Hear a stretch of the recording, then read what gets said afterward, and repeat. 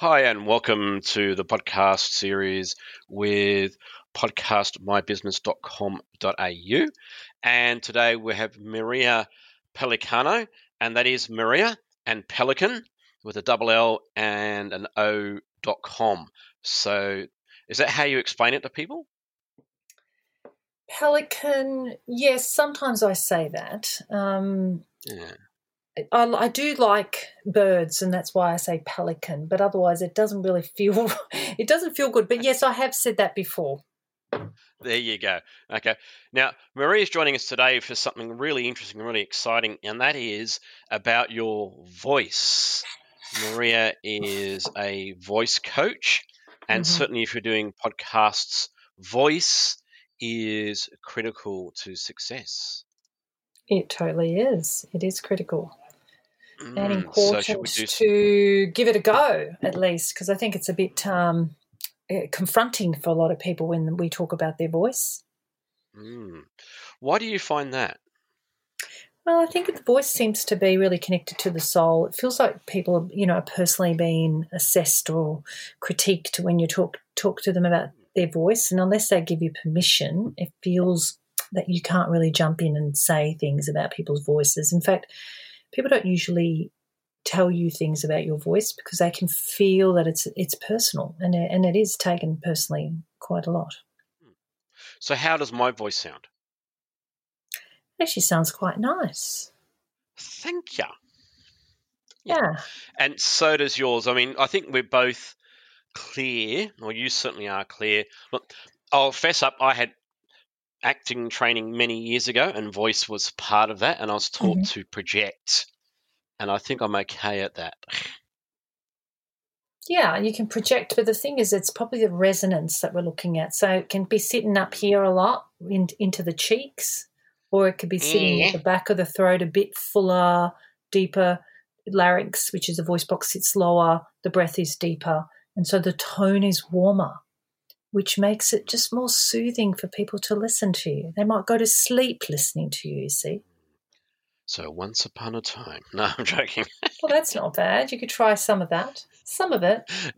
Well, yeah, exactly. Look, I've always known that pitch up and down and raising your tone and lowering it and luring people in with a softer voice, even on the phone when you're talking to someone, is pretty important. Yeah, I think you need to feel your voice, not just speak it. Don't just listen to it, but feel it. Yeah, I do that. I do a lot of the and that. So, if you're looking at doing podcasting, what do you think would be the most, well, from a voice perspective, the most important aspects when you're doing podcasts?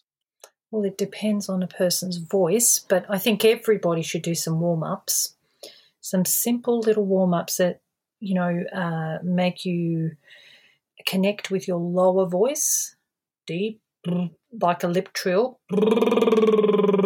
And I've actually got a lot of these on my YouTube channel, Maria Pellicano YouTube channel. You could also go to my website, and I've got 6 exercises that are there for free. When you sign up, you get free 6 exercises, and one of them is a lip trill. So you start with a warm up. So I'm starting deep, lower tone, and then I'm going all the way up into a squeaky area, and then back down again. And that's a really good way of warming up your voice and activating your breathing and your diaphragm control. Mm. That's what I like to get people to do as well. Something as simple as that, especially for men to do Oh, lower and 100%. higher. Yeah. Yeah. Yeah. I think for women, it's, I don't know, is there any difference? Well, we need to be able to mix our range. And what I mean by that is be able to access your chest voice, middle, and head voice. Now, men have a middle voice, but women don't have a middle voice. They tend to speak generally at the top of their chest voice into the head voice, which the head voice is just a vibration. Now, when you can mix all 3 of those, or 2 of them, and blend them in and have a beautifully balanced voice, then you're going to speak with greater ease. The quality will be more soothing, and it'll be closer to your natural voice, and it's going to be able to project better, and you're going to be able to pronounce better. So the whole thing is easier to hear, similar to having a great PA system set up a room for a presentation. What do? We have a sound engineer comes in, he sets up the PA so that when the person speaks, the sound is beautifully delivered. Sound is non-verbal, right? So it's very important. I've been told I don't need to use microphones. Possibly. But then you might be straining, so you've got to be careful. Yeah, absolutely. That's exactly right. Yeah. You got to be careful with your voice and the range of the voice. Now, I have a glass of water right next to me. Wonderful. Of course. And certainly when you're speaking on a podcast, again, I like to make sure that people have a glass of water. I know that you would have a glass or a bottle of water without even mentioning it to you. Oh, for sure. I even used it today, didn't I, at one of our meetings that you were present at. So exactly, and I followed up. I showed off by drinking from my glass of water that was next to me. So there you go. Because voice is water. So when you're speaking, there's all these water molecules coming out of your mouth. So we're 90% water. That's what vocal cords are. And the more water you drink, the stronger you'll be able to speak, and the longer you could speak for a longer period of time. And certainly clearer as well, because again, does it remove the upper and lower or something? Or does it give you a more even pitch? It just gives you more, I would say more of an even, less effort. So it takes less effort to make the sound. So you want to be able to just open your mouth and use your voice like you would use a sharp knife. Have you ever tried to use a blunt knife to cut a tomato? I've tried and nearly cut myself, so yes. Yeah, that's what a voice can be. It can be blunt sometimes. So it's not clear and it's raspy and it is really hard to use. And I think if somebody does that over and over, they have no comparison to what an excellent, easy, effortless voice can sound like. Now, it's interesting because, I mean, obviously people are familiar with public speaking and being able to speak, which is organizations like Toastmaster and the like. But I think specifically for voice coaching is not that, I guess, I'm not going to say common because I don't like to actually use that word, but less utilized. I think people think that by arranging their content and standing tall and, a couple of tips that they know they need to project, they need to smile, they think that's going to fix your voice. Well, it doesn't fix your voice. It camouflages it. So, of course, those points are important, but not warming up your voice and trying to pull through with a happy smile or a tall body or open hand postures and gestures, they help. But nothing helps a warmed up, taken care voice. Yeah, I remember back when I started doing sales, it was, make sure you smile on the dial. Really, really important. And I think it does come through. It does help, but nothing helps. Even if I have to do any work at all, I always warm up my voice first. Some lip trills, some sirens, even blowing in a straw with a straw in water. This is all on my website if you want to have a look at it. And you get these exercises, and they're free resources, and they just help you warm up your voice, prepare your voice. So then your gestures and your smile and your wonderful content and your personal confidence comes through. Because if your voice is raspy or it feels dead, like it doesn't have energy in it, or tired or limited, forceful, any of those, it really sabotages all those other wonderful things that you have ready to go. And if your body doesn't feel energetic, like you feel tired, you're not going to want to speak, so you avoid it. It's interesting you've got it here on your website and on your YouTube clip here. We remember words when they have emotion. I love using emotion, especially laughter. Yeah. because laughter is an emotion, and people do respond to emotions.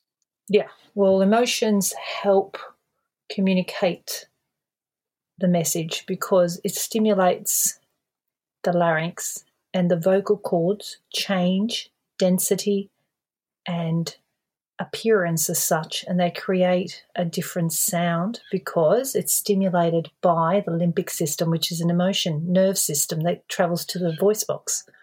So it is important that we stay connected to our emotions and use them. Now, it's interesting. I'm speaking a little bit differently to what I normally do because I've noticed that it's the right word, diction. You're taking more of a breath and taking more time to get out your words rather than doing what I do, which is I tend to rush. Yeah, well, if I don't breathe at the right places, then it makes my mouth or my tongue get muddled up. And I feel like I'm not enjoying the communication either. So when my breath feels threatened, so the pausing allows you to breathe. You don't even breathe, you allow the air to come into you with the low diaphragm. It comes into you, relaxes your body. You get to enjoy your speaking as opposed to rushing through it. Yeah, I think we're all used to rushing things through. And I guess one of the challenges, again, when you're doing a podcast is people talking over each other. And I think, yeah, you're right. Slowing things down will probably reduce that from happening as well. And creating space and breath and respect for what the other person wants to say, or allowing them time to reflect on what you just said. That's pretty good. Wow. Okay. I was relaxed then. Thank you.